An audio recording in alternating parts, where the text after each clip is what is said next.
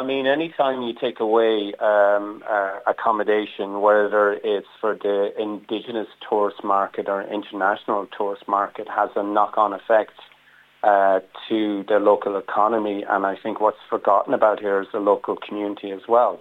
So there needs to be a balance. Like, I'm all for providing emergency accommodation to people in need, no matter where they are or what background they are. But in anything in life, there's a knock-on effect, like with the environment. If you do something to one part of the ecosystem, it has a knock-on to the other part of the ecosystem. And it's the same thing with tourism, and it's the same thing with economics. And they all blend into businesses and, more importantly, community, because, it's local people within the community that are working in those businesses that, have to provide for themselves and their families.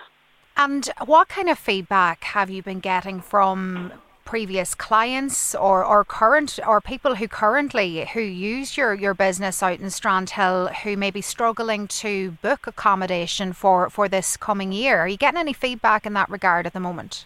Yeah, we're getting a lot of feedback from regular repeat customers, especially from the North American market.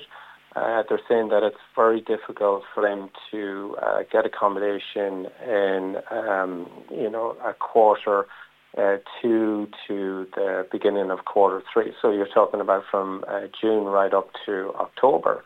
And the ones that are lucky enough to get, the length of stay that they want are saying that, prices are slightly prohibitive than from the previous years. So that's a kind of a challenge there. So if they're not coming and they can't get accommodation, again, that's not going to affect everybody, whether it's the local grocery store, it's laundrette, it's ourselves. All businesses suffer.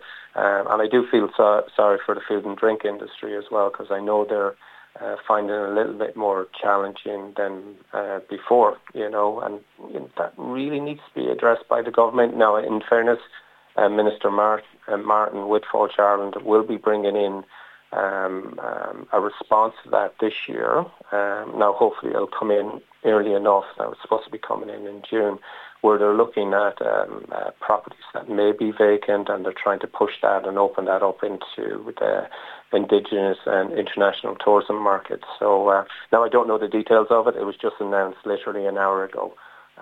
But that's a positive thing, and I commend both the government and Fáilte and Tourism Ireland for doing that, And do you think that will be in some way reaching a sort of a middle ground in trying to alleviate what many have deemed very much a crisis at this point? Well, I don't know, because it's only an announcement, and how effective an announcement in theory comes into practice. How much accommodation is there out there that can be opened up to the tourism market? But you also have to remember that we have a crisis from a local indigenous market for accommodation.